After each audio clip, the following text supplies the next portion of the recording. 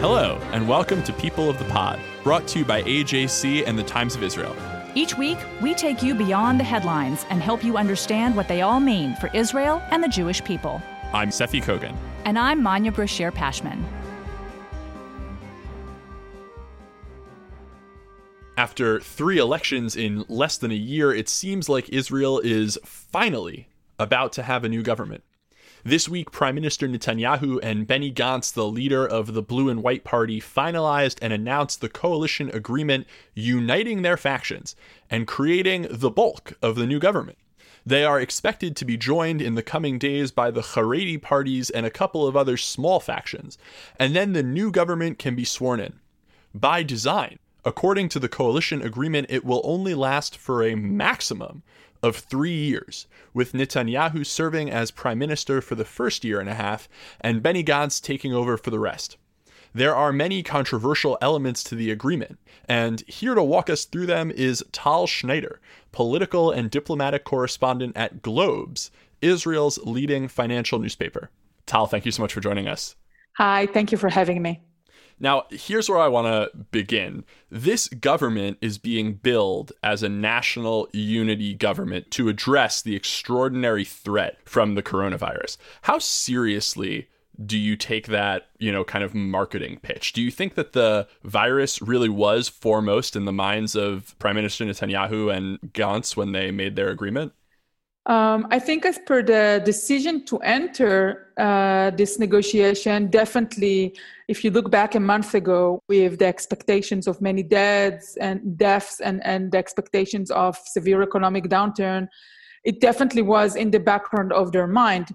But if you look at the text of the agreement, obviously it's not there. I mean, the entire text deals with the stance and the position of both Netanyahu and Benny Gantz, and it doesn't deal with any substance at all except for 2 issues: the possible annexation, or as they call it, sovereignty implementation, and the draft bill. So those 2 items are of a content, and the rest of the agreement, 14 pages of a very legalized wording, is about the positions, the personal positions of the 2 prime minister and prime minister in waiting.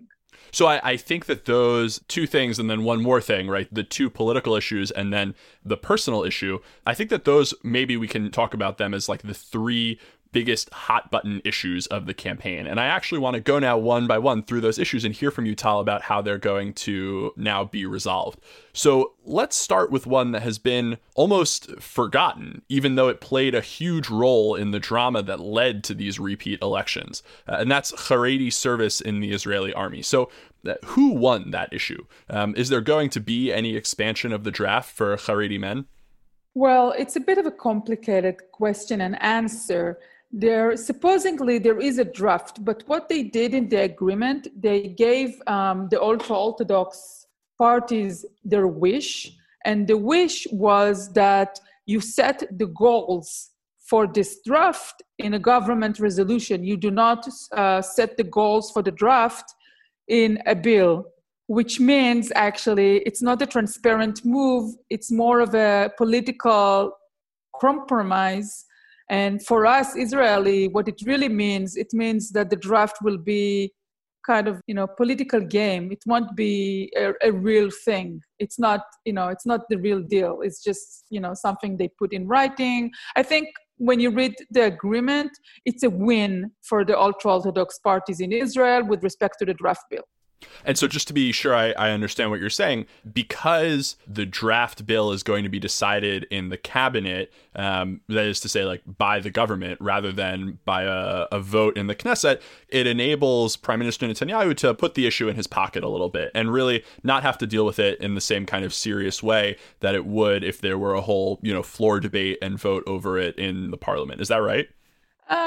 Almost. There is a draft bill, but the goals, when I mean the goals, it's I mean how many people are going to be drafted every year from the ultra-Orthodox community.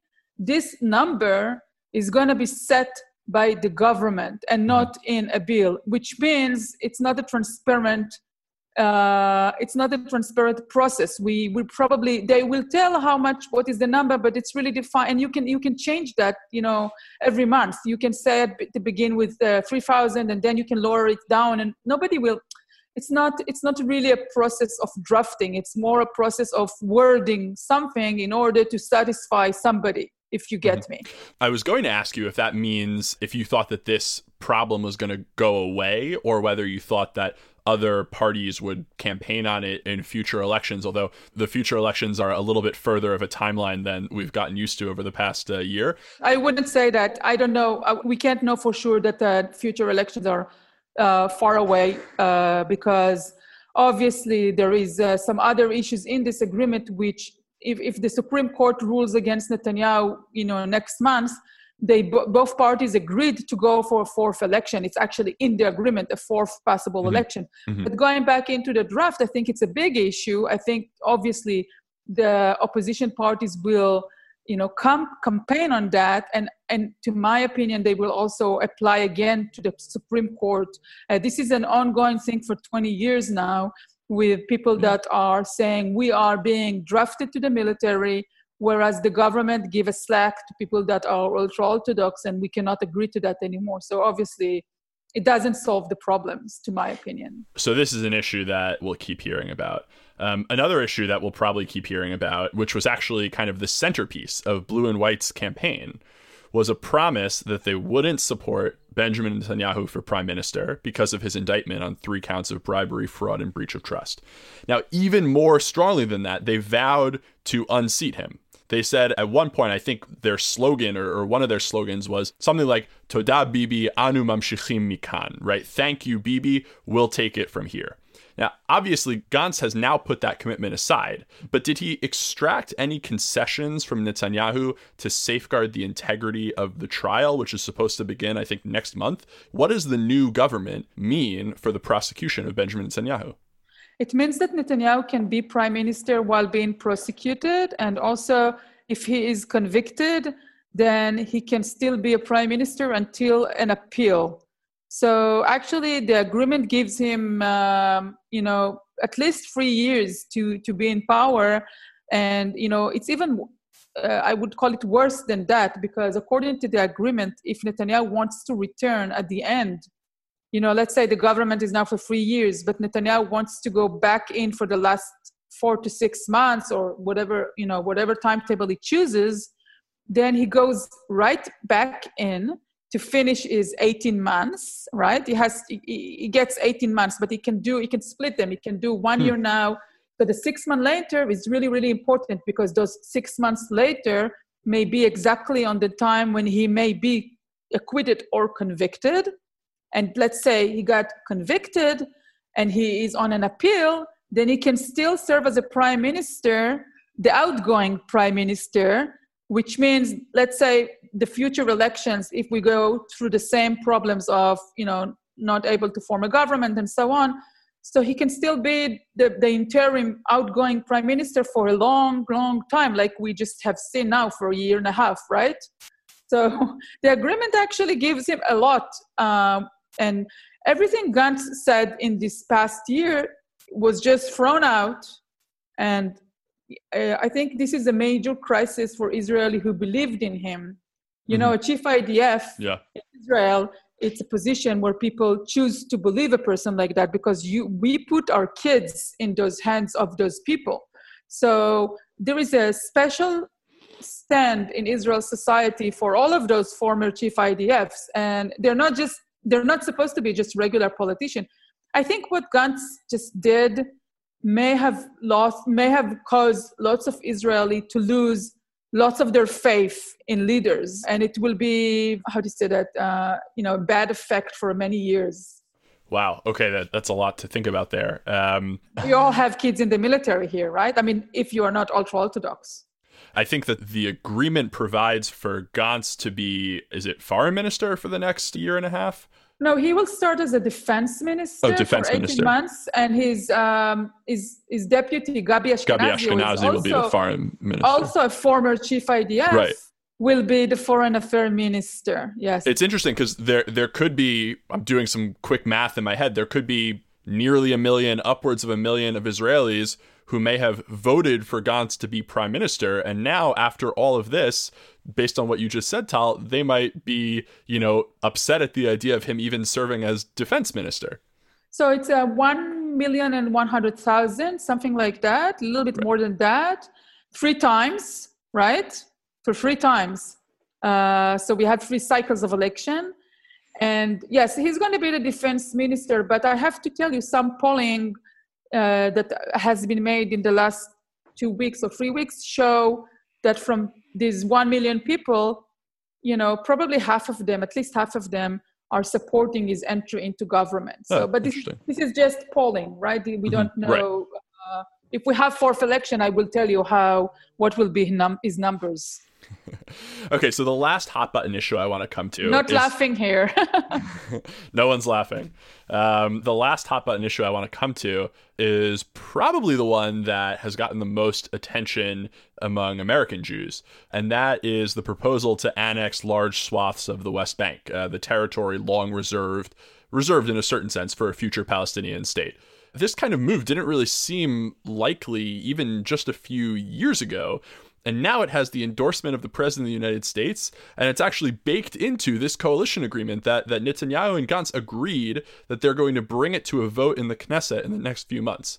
Is this really going to happen? And if it does, what does it mean for the next stage of the Israeli-Palestinian conflict? What does it mean for Israeli-Jordanian peace, Israeli-Egyptian peace, not to mention Israel's standing in Europe and here in the United States?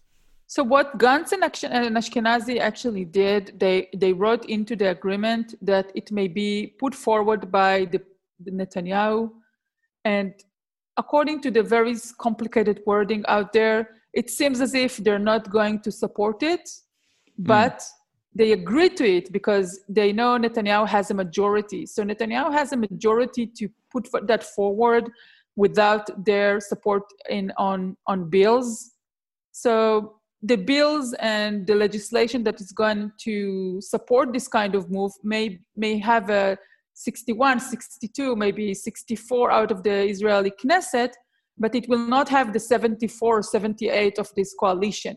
We don't know that yet, I have to tell you. You're saying because someone like Yisrael Beitenu, Avigdor Lieberman's party, which is going to be in the opposition, is actually a right-wing party, and so they would support this even as members of the government did not.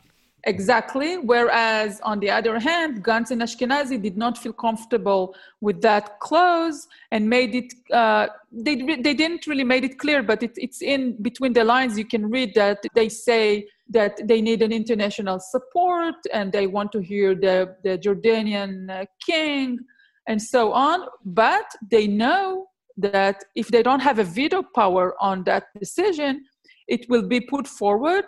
The reason for that, obviously, is the timetable. Netanyahu wants to promote that before November. It's really important to him for this to happen, even during maybe, he doesn't want it to be the October surprise for the U.S. election. He wants it to be done by August or by early September, I suppose, because he's looking very tightly at the American schedule, and he realizes that maybe, we don't know, but maybe Trump is not going to be the next president. So Biden will definitely not support that, and he's trying to take advantage of this timetable right now. And also I have to tell you this, the entire world community is really busy this day. We're saving their own GDP and their unemployment and their health issues.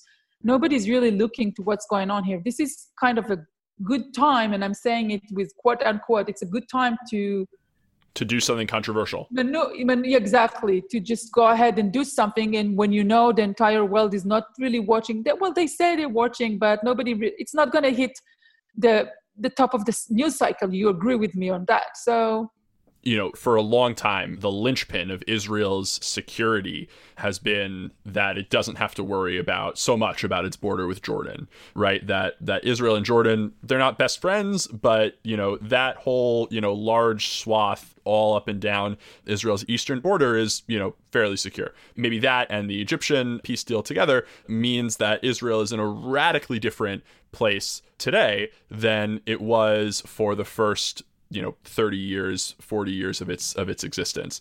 Would that all be in jeopardy if Israel were to make this move, even if Egypt and Jordan are worrying more about their own GDPs than they are about the plight of the Palestinians? Well, the Jordanian kid has said on the record in an interview, I think with an American news outlet, he has said that the agreement will be annulled if Israel annexes the Jordan Valley. Now, if you ask me if he will go ahead and do that, I really don't know. I think he might. We've seen some signs in the last year for the Jordanian king to be upset about many of the things that are being, done here, including some land swap that was canceled on his behalf. I mean, not canceled. I mean, he took the rights back according to the peace agreement that was signed in 1994.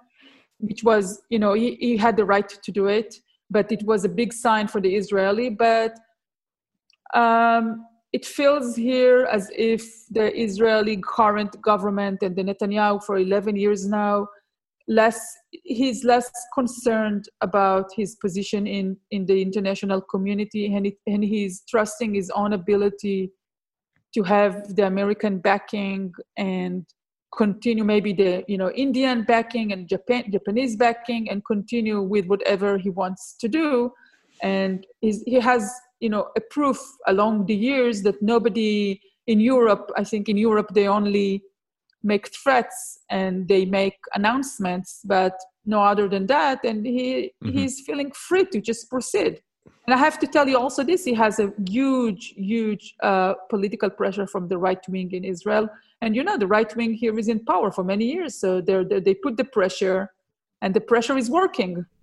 So let me ask you this. So if a Martian were to land on Earth and someone hands, him or her the results of the past 3 Israeli elections over this past year, let's assume the Martian had, a degree in political science, they would look at the results and they would say, okay, one thing is clear to me. It doesn't really seem like anyone won these elections. And then, now today we could turn to the Martian and say, okay, actually, based on those 3 hot button issues that we just talked about, the Haredi draft, the personal prosecution of Prime Minister Netanyahu, and annexation, we could say, actually, really, this guy, Prime Minister Netanyahu, won. Why does he always win? This has been going on for more than a decade now. Why does Bibi always win? He wins because he's very popular here and he has a great convincing power. And I think many of the Israeli do not believe in those allegations that he was charged with. I mean, he's on trial for taking bribery, and obviously innocent until proven guilty. But if you look at the core of whatever the Israeli are saying, specifically the right-wing Israeli, or maybe also religious Israeli, they think that the claims against him are false. And if you talk to people, even ministers or people on the Knesset, they will tell you it's an entire witch hunt. And I know you know the word for that. It's a familiar term. That's what they think, and they put their trust in him. And according reading the agreement, it seems as if Benny Gantz also put the trust on him, because Benny Gantz absolutely allow him to bounce back as a prime minister. As I told you earlier, he may bounce back as a prime minister for the last month, for example, and from there he will continue to be a prime minister as long as he is, even if he's losing election, or even if you have more of half of the Israeli who do not trust him with the coalition agreement. His big achievement right now is dismantling blue and white. That's the big achievement. Yeah. Okay, so for our last question, I want to turn to something that's technical on its face, but I think it says something about the state of Israeli politics today, and I'm interested in your perspective. In the United States, our cabinet is fairly static, right? I remember the last time there was a new cabinet secretary position created here in the US. That was the Secretary of Homeland Security, created right after 9/11. That brought the total number of secretaries up to 15. Secretaries in the US government are called ministers in the Israeli government, and you reported this week that the new government is going to have as many as 36 ministers and another 16 deputy ministers. So that's 52 folks sort of comprising the equivalent of the US cabinet in the Israeli cabinet. Even by Israeli standards, that's huge. I saw a report in the Times of Israel that the salaries and position perks, cars, drivers, offices, etc., for all of those ministers could cost Israeli taxpayers as much as 1 billion shekels over 3 years. What does this unwieldy and expensive cabinet tell us about the state of Israeli politics? This is one of the very sad component of this agreement, and it's actually hard to believe that Blue and White went with it. The claim behind it was that if you get a large government, then it's a stable government. It's hard for me to agree to that because obviously it's not a stable government if you look at the wording of the agreement, and also they decided, can you imagine an American president saying, instead of 4 years election, I'm going to go for 3 years election? I mean, why do you take from the hands of the people the right to have a 4 years of quiet government? They just decided they can play with those laws and basic laws as, whatever they want to do it. We call them like Play-Doh, right? They just take it apart and build it and mix it every time they want to do it. I have to say, Netanyahu and Gantz are not the first to do it, but this time around, it feels as if they really took it to the far end. And when you mentioned the 52 minister and deputy ministers, it's even more harder to grasp when they do it during such an economic downturn. And I'm sure, I don't know if you're following, but the American government, for example, is doing a major plans for bailout, and here the bailout is nothing. They don't help businesses. Businesses has been closed for 2 months, and the bailout is very, very low, and it's probably the lowest around the world. They expect people to, take their hands and pull their own money in order to get along after those really too hard 2 months. And so I have no explanation for that other than really chutzpah. Tal, thank you so much for joining us and for sharing your insights. Sure. Thank you.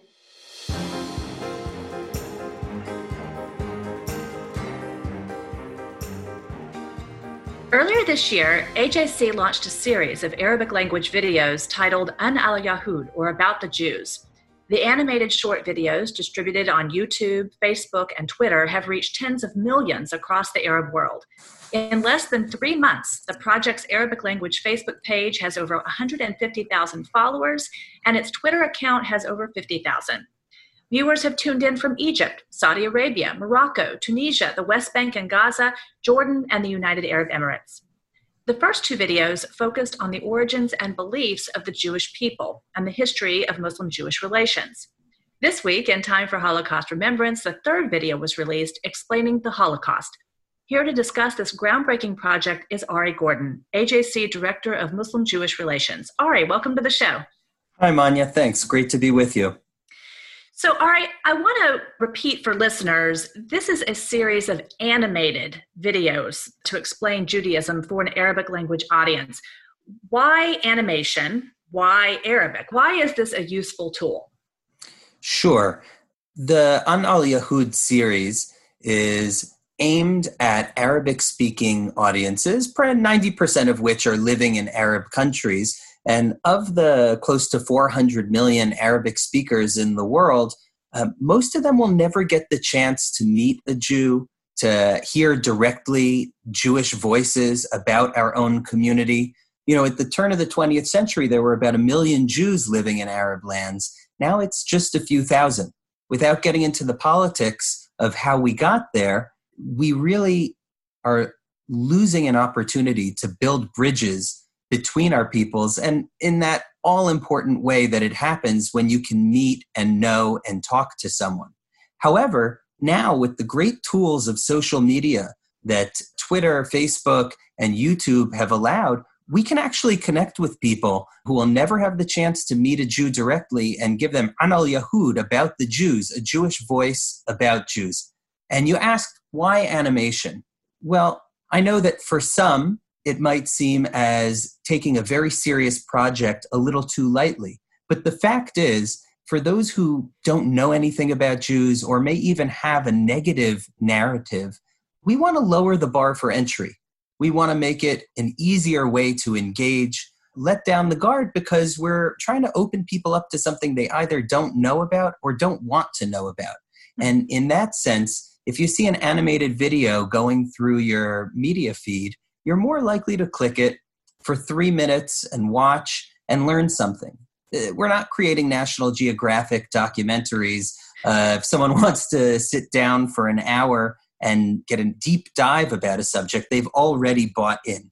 We're trying to plant seeds for a paradigm shift that will be ongoing. And this is just the first touch point. It's an invitation to engage.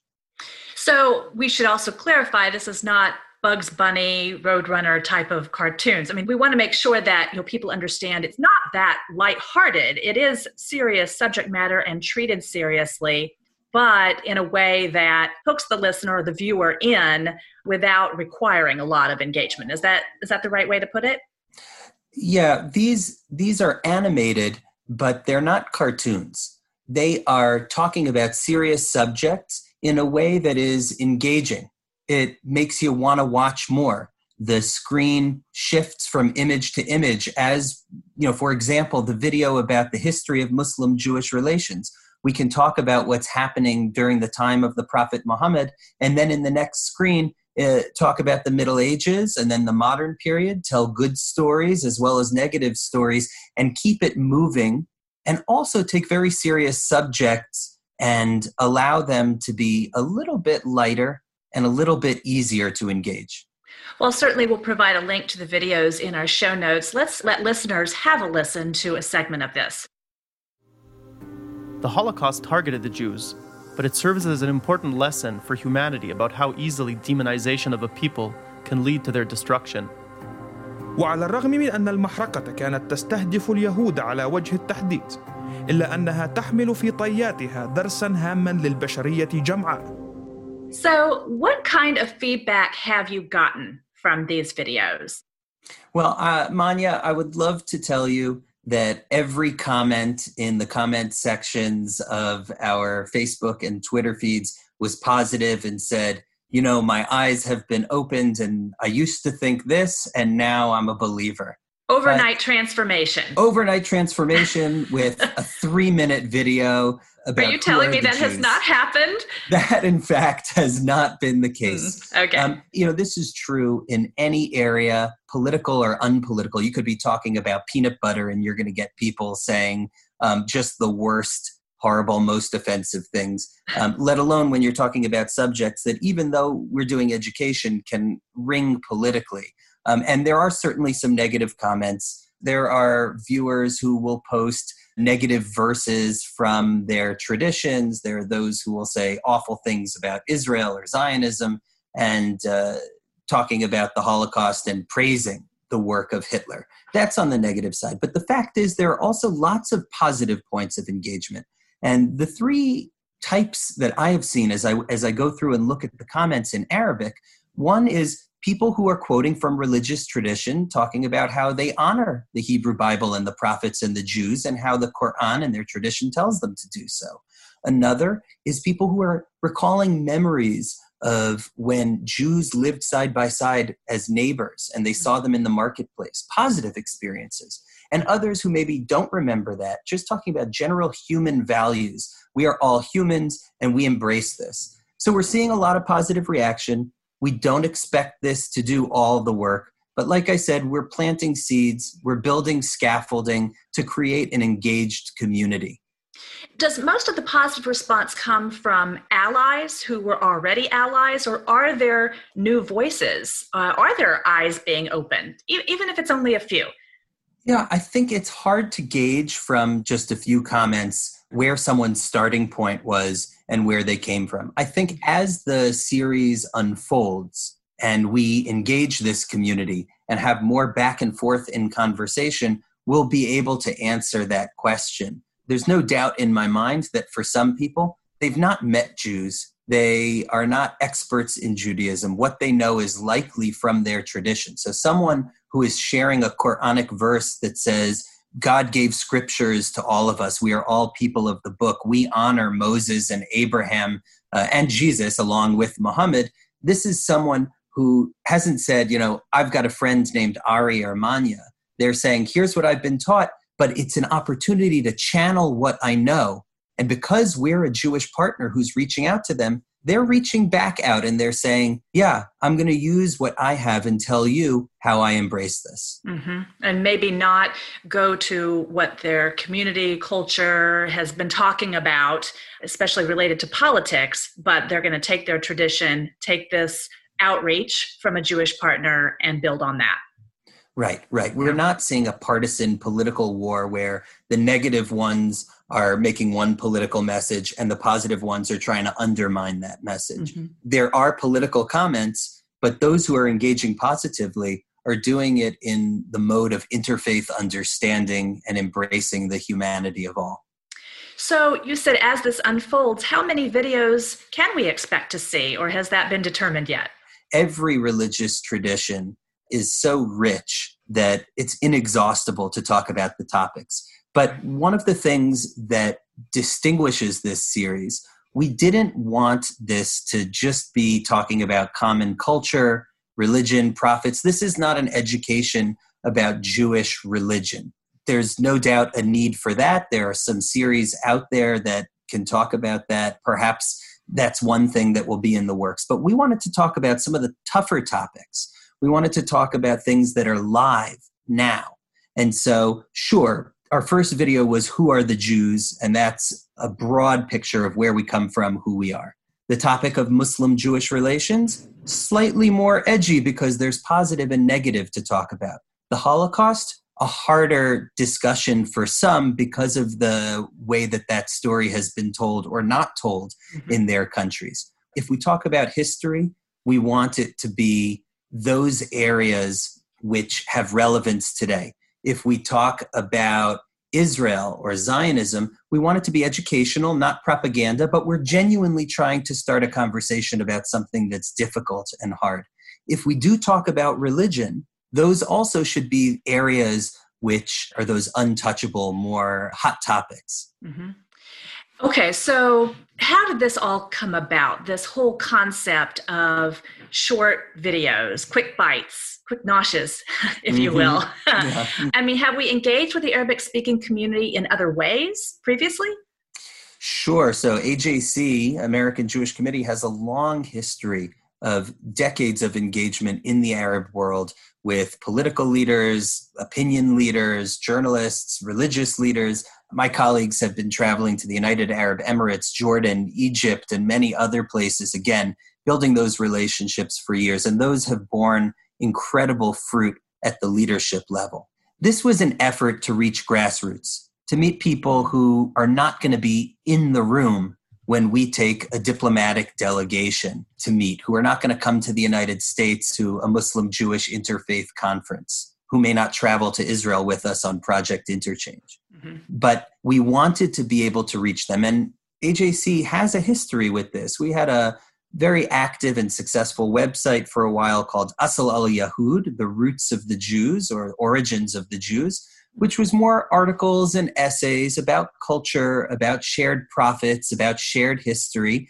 And at the time where websites were the way that you engaged on the internet, that was the right mode of engagement. And for people who were looking to learn more, this was a way in Arabic to speak to people who wanted to know more about the Jews.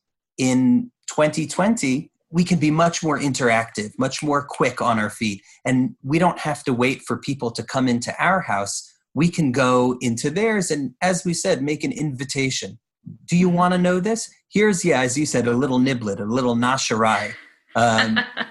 We can talk. It's Ramadan is starting tonight. We can say helawayat, these little sweet things that would come across that you see it and it's 3 minutes, it's animated, or it's 6 minutes or whatever it is. And if you want to know more, well, sure, we want you to know more, but this is your appetizer. Mm-hmm. Let me ask you about something that happened this week, actually, in Israel. Someone from the Arab Party in the Knesset actually showed solidarity with the Jewish people and made some really extraordinary remarks about Holocaust remembrance.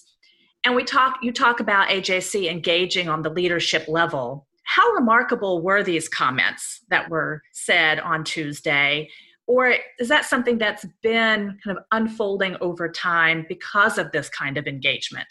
Manya, that's a great question. I was also really touched and looked into this when the MK from, I believe it was the Islamic movement, Mansour Abbas, talked about on Yom HaShoah that for the first time he talked about how Holocaust denial is a betrayal of the values of truth and justice.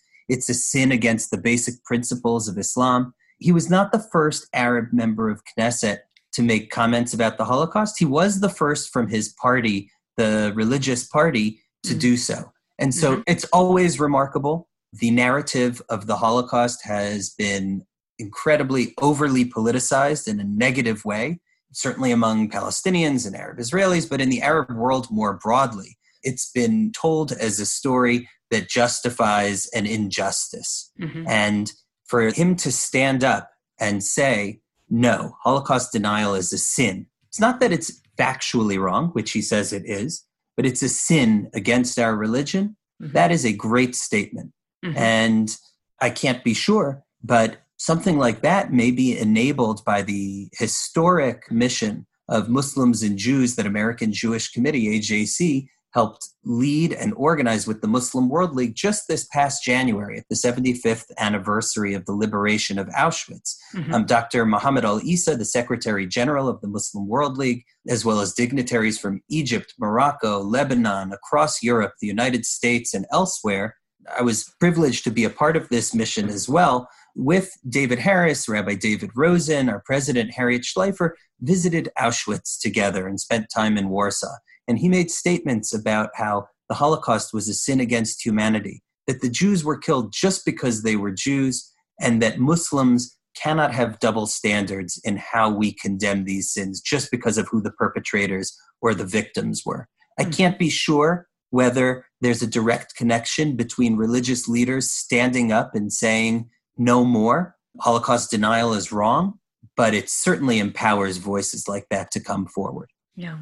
Well, Ari, thank you so much for coming on and talking about this really remarkable project. I will say I was dubious when I heard of these animated videos. I wasn't quite sure what kind of impact they would have, but after watching them and certainly after talking to you, I get it now. And I certainly really admire this project.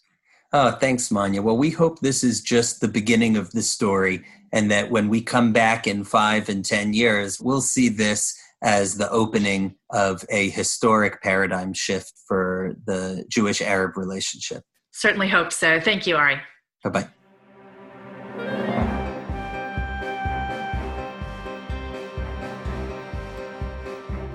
Now it's time for our closing segment, Shabbat Table Talk. And joining us at our Shabbat table this week is Sarah Tuttle Singer, the new media editor at the Times of Israel. Sarah, when you're talking with your family and friends at your Shabbat table this weekend, what are you going to be talking about? You know, it's interesting. Our Shabbat table is sometimes full to overflowing, whether we're with friends or with extended family. But because of COVID-19, we're sheltering at home. And so our Shabbat table is actually rather small these days. It's just me and my partner and sometimes my kids when they're not with their father. And it reminds me so much of what we've just been talking about at Passover, how we've come through this narrow straits of Mitzrayim, of the land of Egypt, and into the promised land, into fullness and fruition. And right now we are still very much in those narrow spaces, sheltering at home, trying to stay safe and keep others safe. But our contact with the world is limited. And so that's what's so special about this recording right now. We've sort of expanded our Shabbat table by being with all of you and with listeners, but at home it's rather small. But through it all, and this is something that we talk about at the table, is the work of Viktor Frankl, a psychiatrist who survived the concentration camps and lived through the worst atrocities of the Holocaust. And while he was there, he noticed that the inmates who were more likely to survive and then thrive after liberation were the people who found meaning and purpose in their daily lives and even in all the horror and the suffering. And so he wrote a book about this, Man's Search for Meaning. And so I've been rereading it. And it's something that's moved me incredibly, and it's made me look for ways to find meaning and purpose and reach out to people, build connections where possible, look for the little miracles, whether it's new flowers that have cropped up in the garden or the fact that for the first time in a long time, I get to spend more time with my kids. Some of it isn't easy. Some of it is, grueling and exhausting. And it turns out I'm a terrible homeschooling mother, but we have this time together. And what's nice about that is I also look back on their early days as babies and how much I missed because I was so tired and so ready for it to just be over, for that phase to just pass already. And I feel like I get a do-over. And so that's one of the meaningful things that I have found in all of this. And this is something that I'm talking about at our small and narrow Shabbat table. And hopefully one day when we come out of these narrow straits and when life comes back to its newish normal and we can be together again and hug each other and sit at bigger tables with extended family and friends, these things won't be forgotten. These lessons that we're learning as we go along will still be with us. And the more we continue to look for ways to make the time meaningful and purposeful, I think the better off we will be. If we can find a way to look for a greater meaning through it all, I have hope both in my own little life and for the life of all people throughout the world. Well, amen to that. Manya, what about you? What are you guys going to be talking about at the Brashear Pashman Shabbat table? Well, Sarah, I can definitely relate to your feeling of failing in the homeschooling arena, that's for sure. But during our podcast Passover hiatus, and about 20 months after my own personal hiatus, I stepped back into the newspaper world, but this time onto the op-ed pages. It was a first for me. I do not take many positions publicly, and especially not on the other side of the firewall that traditionally separates the newsroom from the opinion shapers. But there are some topics I do feel strongly enough about, and topics that are personal. And given this job and the circumstances we find ourselves in, it was time to issue a warning rather than wait for something to happen and report it. So, over the Passover holiday, the Times of Israel published my cautionary column about the history of anti-Semitism and conspiracy theories tied to plagues. What can Jews expect amid this pandemic, and when can we expect it? Ever since then, I've been keeping tabs on what's popping up on social media or flagged by watchdog groups, and finding that, unfortunately, history is indeed repeating itself. This week, the annual report on anti-Semitism worldwide by the Cantor Center at Tel Aviv University revealed a resurgence of blood libel. Far-right politicians, conservative pastors, they've been leveraging the astronomical unemployment numbers and economic hardship against Jews. Surprise, surprise. Jews as individuals or as a collective are being accused of spreading the virus or profiting from it. Slightly different, but equally insensitive, I would argue, protesters of the stay-at-home orders in some states are comparing them to Nazi tactics, a real slap in the face for those who survived the Holocaust or lost loved ones and know firsthand what Nazi tactics look like. The Nazis did not try to keep people alive. It's precisely what Yair Rosenberg predicted on this show several weeks ago. While it might not be that rampant now, as the consequences of coronavirus become rampant, so will the hatred of Jews. And Alan Kraut, a professor of medical history at American University, reminded me that during the measles outbreak last year that affected some ultra-Orthodox communities, Jews as a collective were accused of avoiding vaccines. The same phenomenon could very well happen again. And where does so much of this hatred bubble and brew? Social media, of course. And where are we spending way more time than usual in order to stay virtually connected in quarantine? Social media, of course. So, while staying home does save lives, it amplifies the dangers some of us may face afterward. Will we discuss that at the Shabbat table? Well, maybe after the kids go to bed. But we will discuss as a family how to handle this new wave of trouble. As a journalist, as a host of this program, but most importantly, as a mother, it is a topic I do feel strongly about for my children's sake. Seffi, how about you? Well, at some point in the past 2 months, I learned what PPE is.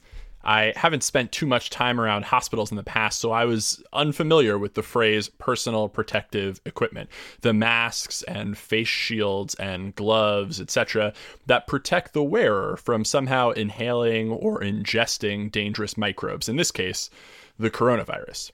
I learned the term because, as we are all well aware, many hospitals are running out of this equipment. Because of the shortages, hospitals are doing the rational thing. They are trying to stretch their supplies, with some reports of doctors and nurses being issued one mask and told to make it last for as long as possible rather than disposing after each patient.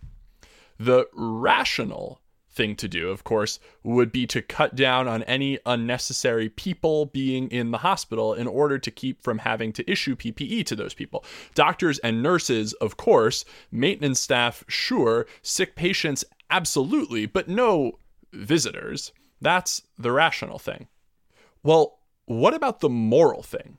What do you do when your patients are dying alone? What is your duty to them as they leave this world? What is your duty to their loved ones who will never get to say goodbye? What is the moral thing to do?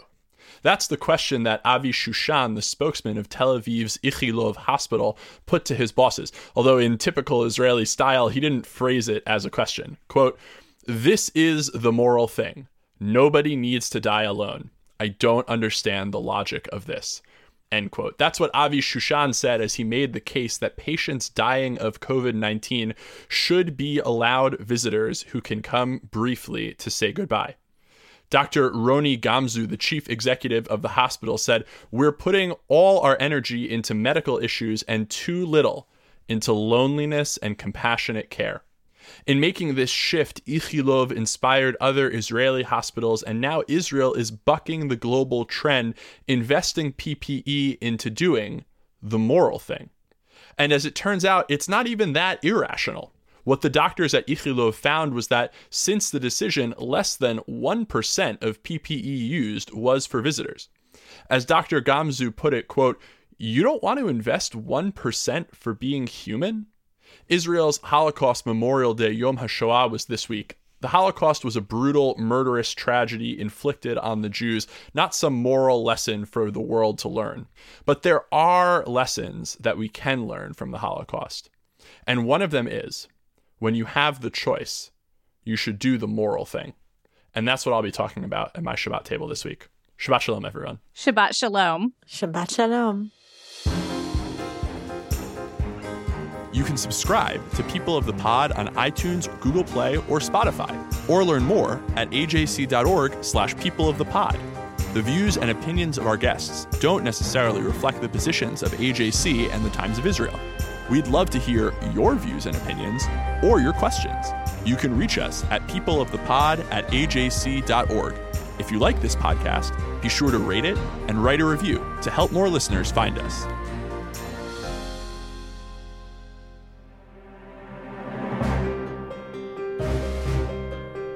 Thank you for listening. This episode is brought to you by AJC and the Times of Israel. Our producer is Kukong Do. Our sound engineer is TK Broderick. Tune in next week for another episode of People of the Pod.